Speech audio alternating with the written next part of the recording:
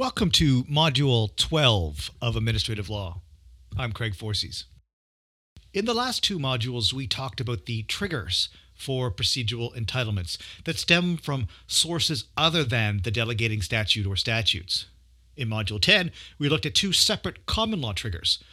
First, what I called the interest trigger, a reference to procedural fairness being owed where at issue were rights, privileges, or interests. And second, something called legitimate expectation. I proposed to you tests for the application of these triggers, and we also explored exceptions, situations where there was no common law procedural fairness, such as decisions of a legislative nature. And then in Module 11, we explored two other sources, not tied to whatever procedures are promised in the specific statutes delegating power to the delegate. The first is found in Section 7 of the Canadian Charter of Rights and Freedoms, and the second is found in two provisions in the Canadian Bill of Rights of 1960. We saw that these triggers were distinguished from their common law counterparts both by the circumstances in which they are triggered, separate tests in other words, and also the prospect that, unlike the common law, they can prevail against a statutory provision that purports to deny a given procedural entitlement. Now, in discussing all these triggers, I repeatedly said that the actual content of these procedural entitlements was not qualitatively different from source to source. That is, the content of these generic procedural entitlements, regardless of source, regardless of trigger, funnels to two broad classes of procedural rights. Audi altrum partem, the right to be heard, and nemo judex, the right to an unbiased decision-maker. In the next several modules, starting with this one, we focus on this content question. We focus first on the right to be heard and its many components before turning in a subsequent module to the question of bias. Now, in relation to the right to be heard, Audi altrum, I'll divide the relevant rights into two broad categories. The first category of procedural rights I'll call knowing and conveying the case. And the second broad class of procedural rights I'll call deciding the case. So in relation to the first broad class, knowing and conveying the case, we'll be talking about notice, disclosure, representation, and hearings. And in the context of deciding the case, we'll be talking about evidence, they who hears decides, undue delay, and reasons. So let me start with an initial observation before we drill down. I'm going to draw from two lines from Justice Dixon's decision in the Martineau case. He said, the content of the principles of natural justice and fairness, and recall there's no distinction to be drawn between those two concepts, in the application of individual cases will vary according to the circumstances of each case. And you'll see that phrase repeated time and time again. Circumstances of each case colors the actual content of natural justice and procedural fairness. There's a passage in a federal court of appeal case called Gallant, which may also prove useful in a basic understanding of this variability in the content of procedural fairness. When it is said that the rules of natural justice and of fairness are flexible and vary from case to case, this means that the same general rule will produce different results if it is applied to different factual contexts. In that sense, it can be said that natural justice may or may not, according to the circumstances, require an oral hearing. This is so because in certain circumstances, it may be impossible for a person to answer adequately the case made against them unless they are heard orally. The requirement of natural justice always remains the same, that the person concerned be given a fair opportunity to be heard. The consequences of the application of this basic requirement vary, however, with the circumstances.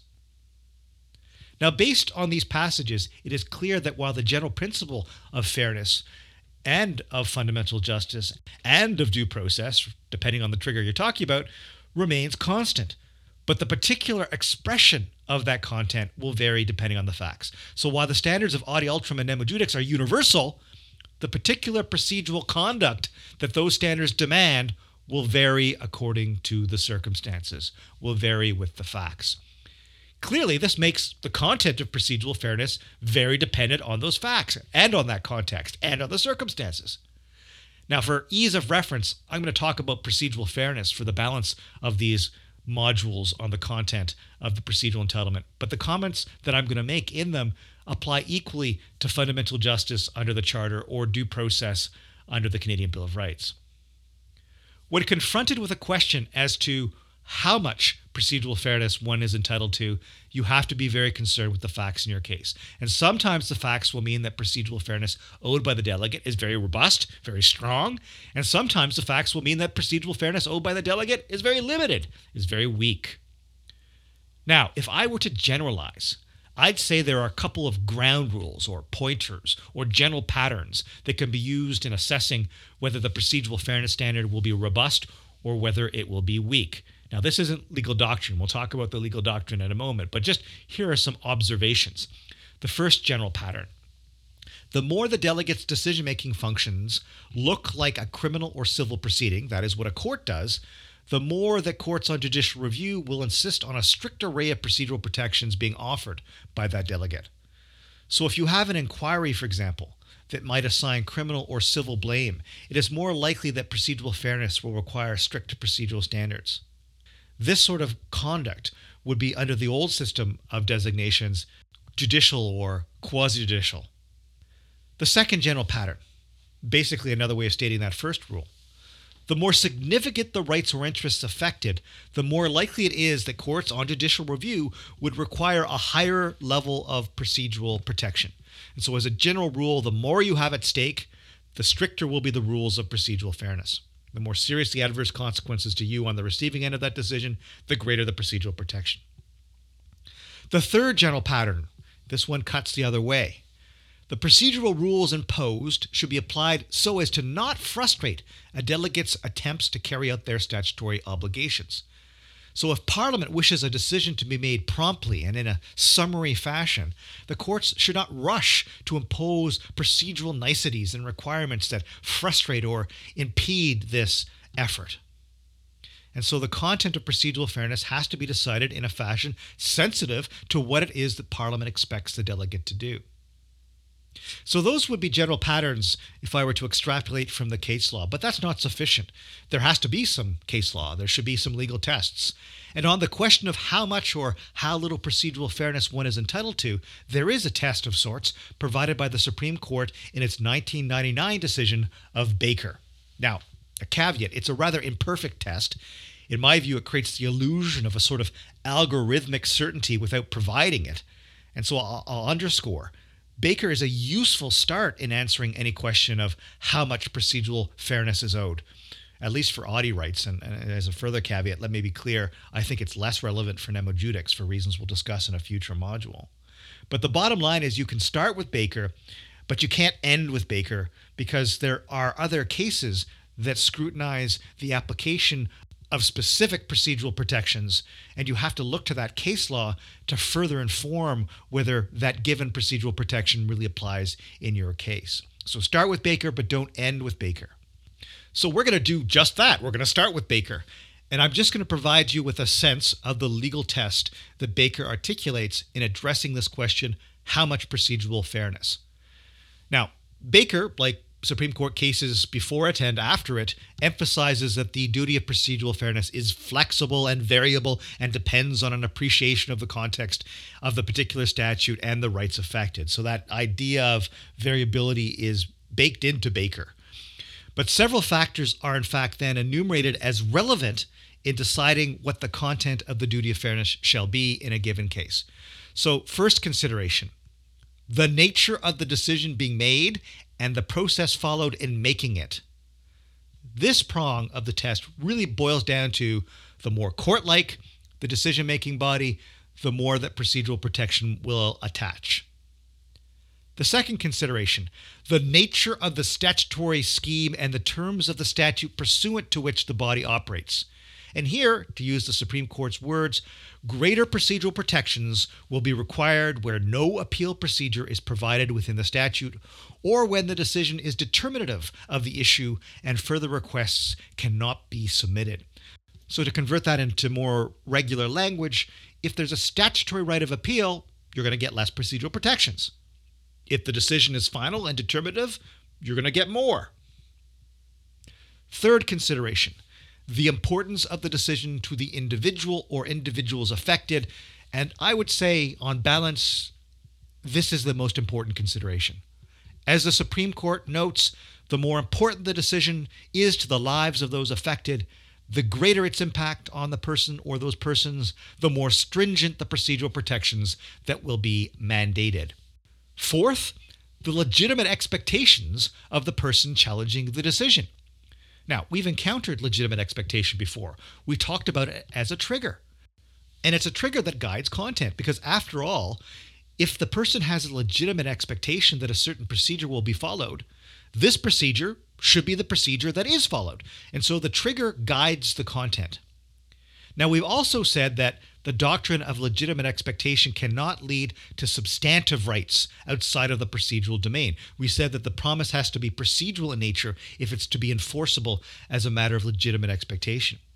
On the other hand, there's a caveat that Baker offers up. It says that if a claimant has a legitimate expectation that a certain result will be reached in their case, in other words, a substantive promise, fairness may require more extensive procedural rights than would otherwise be accorded. And so if you have a delegate out there making all sorts of substantive promises, it may well be that the court will not enforce those substantive promises because legitimate expectation cannot reach substantive promises, but the court will turn around and say, hey, if you're going to make these substantive promises, at the very least, we're going to insist on you observing greater quantums of procedural fairness. In other words, the content of procedural fairness will be more robust. And the last variable of the Baker test, perhaps the most murky, the reviewing court should be cognizant to the choice of procedures made by the agency itself, the decision maker themselves. And so weight should be given to the choice of procedures made by the decision maker and the institutional constraints on it.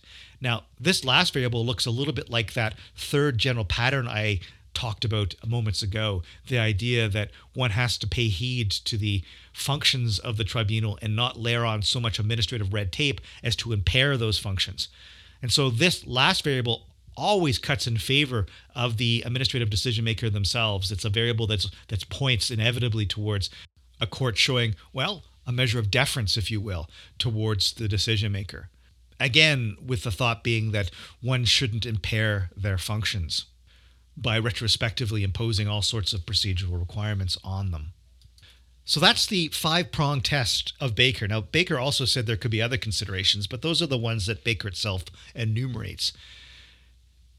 Baker has been applied by the Supreme Court to Section 7 fundamental justice, and so a case called Saresh, and also by the federal court in at least one Canadian Bill of Rights case. So it's fair to say that Baker is the standing test for all the different sources of procedural entitlements, at least the standing test for those adi ultram partem rights we're about to talk about in greater detail. But the Baker test is, as I've suggested, at best a warm-up, because at best it can provide only a qualitative measure of the intensity of the procedural entitlement. And so that's why it's sometimes called an intensity test. Specifically, it tells you, well, you get a lot of procedural entitlement, or you get a little procedural entitlement, or perhaps you get something in between. It doesn't really provide you with much clarity beyond that. It's a little bit like Goldilocks and the Three Bears and porridge. So is the porridge hot? Is it cold? Is it in between? That's really what Baker produces. And sometimes you can't even tell from the Baker test because the prongs of the test may point in different directions. Sometimes one of the prongs may point towards little procedural entitlement. Sometimes another prong may point towards lots of procedural entitlement. How do you weigh one off the other? How do you weight, in other words, these variables? And there's no mechanical way of doing so. And so my fear is that Baker basically adds, well, the impression of objectivity and simply masks a high degree of subjectivity when it comes to deciding how much procedural entitlement a decision maker owes to a given recipient of that decision. So you shouldn't stop with the Baker test. You need to also consider the case law that's developed around particular procedural entitlements that may be at issue in your case. And so that's our job for the balance of this module. We have to turn to the specific procedural entitlements associated with the right to be heard, adi ultram partem. And as I've suggested, I'm going to divide those rights into two broad categories. First, knowing and conveying the case, and second, deciding the case. And so we're going to deal with knowing and conveying the case in the balance of this module. So we already know that the precise content of ad ultram will vary in the circumstances, but is there some bare minimum standard that has to be met? Is there a basement floor below which a decision maker cannot go? Is there some basic level of procedural guarantee? Well, the basic principle of ad ultram is this. Delegates must always give a fair opportunity to those who are parties in the controversy for correcting and contradicting any relevant statement prejudicial to those parties. So you'll always have to have an opportunity to be heard on the merits of the decision. And for that to happen, what do you need? Well, there are certain basic requirements. At minimum, you need notice. You can't have a right to be heard if you don't know about a decision the administrative decision maker is contemplating. And so people affected by a potential decision must be told about it. Remember poor Mr. Cooper from Cooper versus Board of Works, that old English case? Remember Mr. Cooper's house was knocked down because he did not give the requisite notice? He was given no opportunity to be heard on whether his house should be knocked down. He didn't even know what was going to happen. The city officials who knocked down his house arrived in the middle of the night. So without notice, you can never have an opportunity to be heard. Now, to be effective, notice must meet certain prerequisites. There has to be enough detail about the decision and the arguments and evidence marshaled against the person that they can make a meaningful submission of their own. How can you speak intelligently and be heard when you don't know the details? And so reasonable and adequate notice requires that the notice give an accurate description of the true nature and scope of the decision, and the more detail, the better. The notice must also be timely. You have to get it in enough advance time that you really do have a legitimate opportunity to be heard. Now, if the notice is improper or inadequate, this is more than a slight technicality. A failure to give adequate notice will render the delegate's decision void. Related to notice is the broader concept of disclosure. More than notice, giving a fair opportunity to those who are parties in a controversy to correct or to contradict or to respond to relevant statements that go against their case requires a fairly substantial degree of disclosure of the case to be met as it develops. And so you may have notice of a decision, you may know what it's about, you may know that the government has some sort of case that you have to respond to. In order to do so effectively, there may be an ongoing obligation to provide you with fuller information. As you know, civil and criminal proceedings have strict codes for the disclosure of evidence, and they provide for a process of discovery involving the exchange of information in civil litigation from one party to the other. And in the criminal context, you're familiar with the Stinchcombe disclosure obligations on the Crown. What about administrative proceedings? In the exercise of delegated power, what sort of disclosure obligations do delegates have as a matter of procedural fairness? Well, no shock. The extent of disclosure varies with the circumstances. And so you can really envisage the extent of disclosure as perhaps being on a bit of a spectrum. On the one hand, it's simply the requirement that the person be told verbally the gist of the allegations and the nature of the decision to be made. And on the other end of the spectrum, the party may be entitled to review all relevant information in the files of the delegate. In fact, in some contexts, the degree of disclosure may be as robust as it would be in a civil or criminal proceeding. So let's talk about the considerations that come into play in determining where a delegate lies on this spectrum. In practice, of the Baker considerations, the most important element in determining what sort of disclosure is required is probably the seriousness of the consequences of the decision on the rights of the individual. The nature of the decision may also be relevant. There is some authority, for instance, that a court is less likely to require strict disclosure requirements where the delegate has a more economic regulatory function and no power to affect human rights in a way akin to, say, criminal proceedings. And there's a flip side to this as well, where the tribunal proceedings do have those kind of serious consequences and are akin to criminal proceedings, then we're likely to require more disclosure. The most common example of where disclosure may be relatively robust would be things like administrative bodies who are disciplining professionals or revoking licenses or otherwise affecting someone's livelihood. And perhaps the most extreme example of where robust disclosure is required is a case called Sharkawi from the Supreme Court. At issue there was the immigration removal of a person feared to be a security threat, possibly a removal where that person might be maltreated in the country to which they were deported. And so at issue there was how much disclosure must the government make to that individual, or at least because the information was classified, to the court and a group of individuals known as special advocates able to act on behalf of the individual. There, the court concluded that the level of disclosure must be quite robust. In fact, arguably in practice, as robust as the sort of disclosure you find in criminal contexts. All right, so we've dealt with notice, we've dealt with disclosure. There's also the question of representation.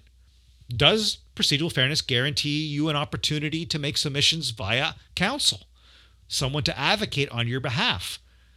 Well, at common law, there is no universal right to representation during an administrative proceeding. Often the courts justify this position with reference to that third general pattern that we talked about before, which was also reflected in that fifth prong of the Baker test, namely this idea of administrative efficiency and some deference to the mandate of the administrative tribunal to conduct its affairs in as expeditious a manner as possible. And so counsel is widely regarded as imposing burdens on administrative decision-making, fairly, I would say. On the other hand, a number of instances might lead the court to require a right to counsel as part of procedural fairness. And so the sort of considerations that might motivate this that you find in the case law, well, first, the legal complexity of the issues. The more complex, the more likely a court on judicial review would say the administrative tribunal must allow counsel. Second, the nature of the interests at stake and the potential consequences of the decision on those interests. And so again, the more serious the consequences, the more likely the court will require counsel. Third, the affected person's inability to represent themselves.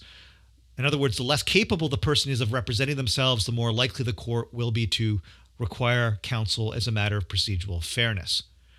There are also some cases where at issue was a charter right, and there the court concluded that because a charter right was at issue, counsel was required.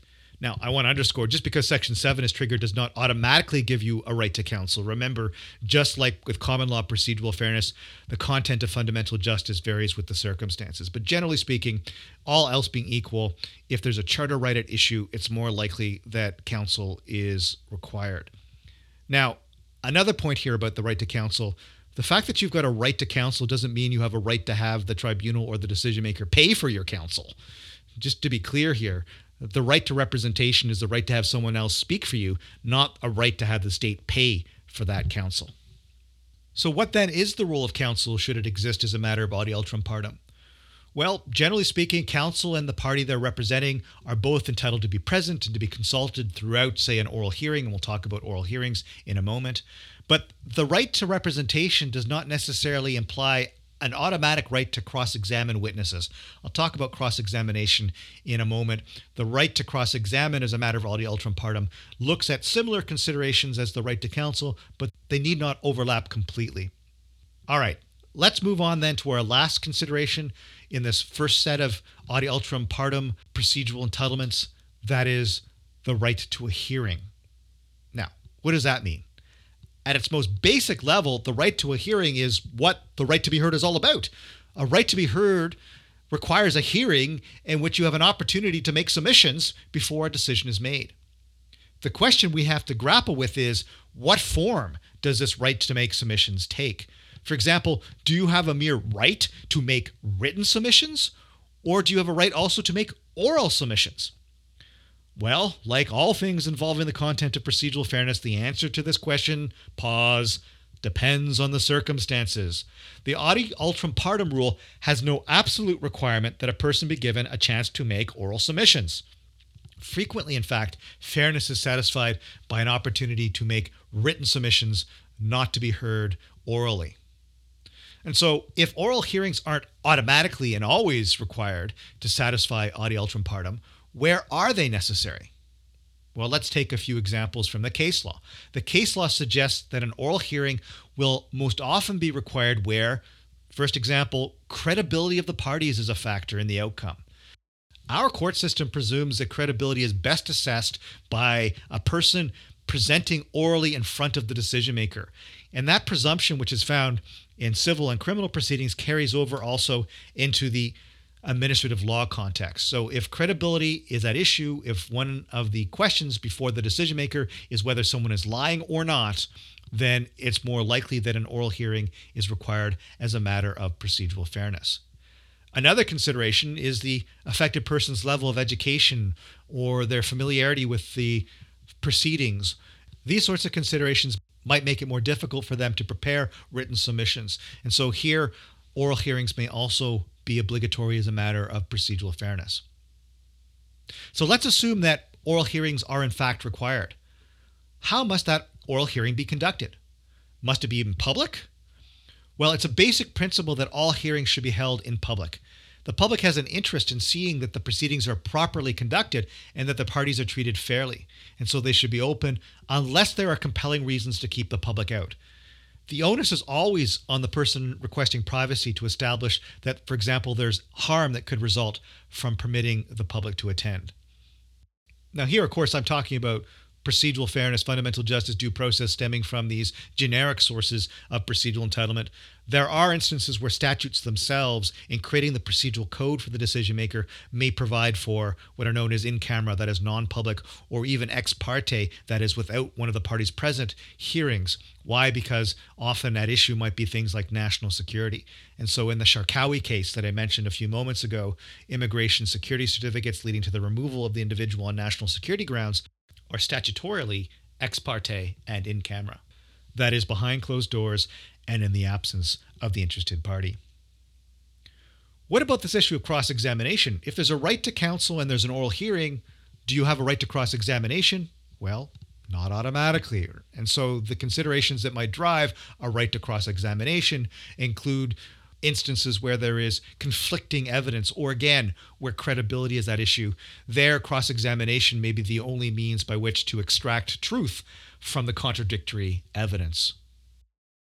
So that's all I'm going to say about this first branch of Audi Ultram Partem, that is procedural rights associated with knowing and conveying the case. When we come back in the next module, we'll focus on those procedural rights associated with deciding the case. Until then, this ends Module 12.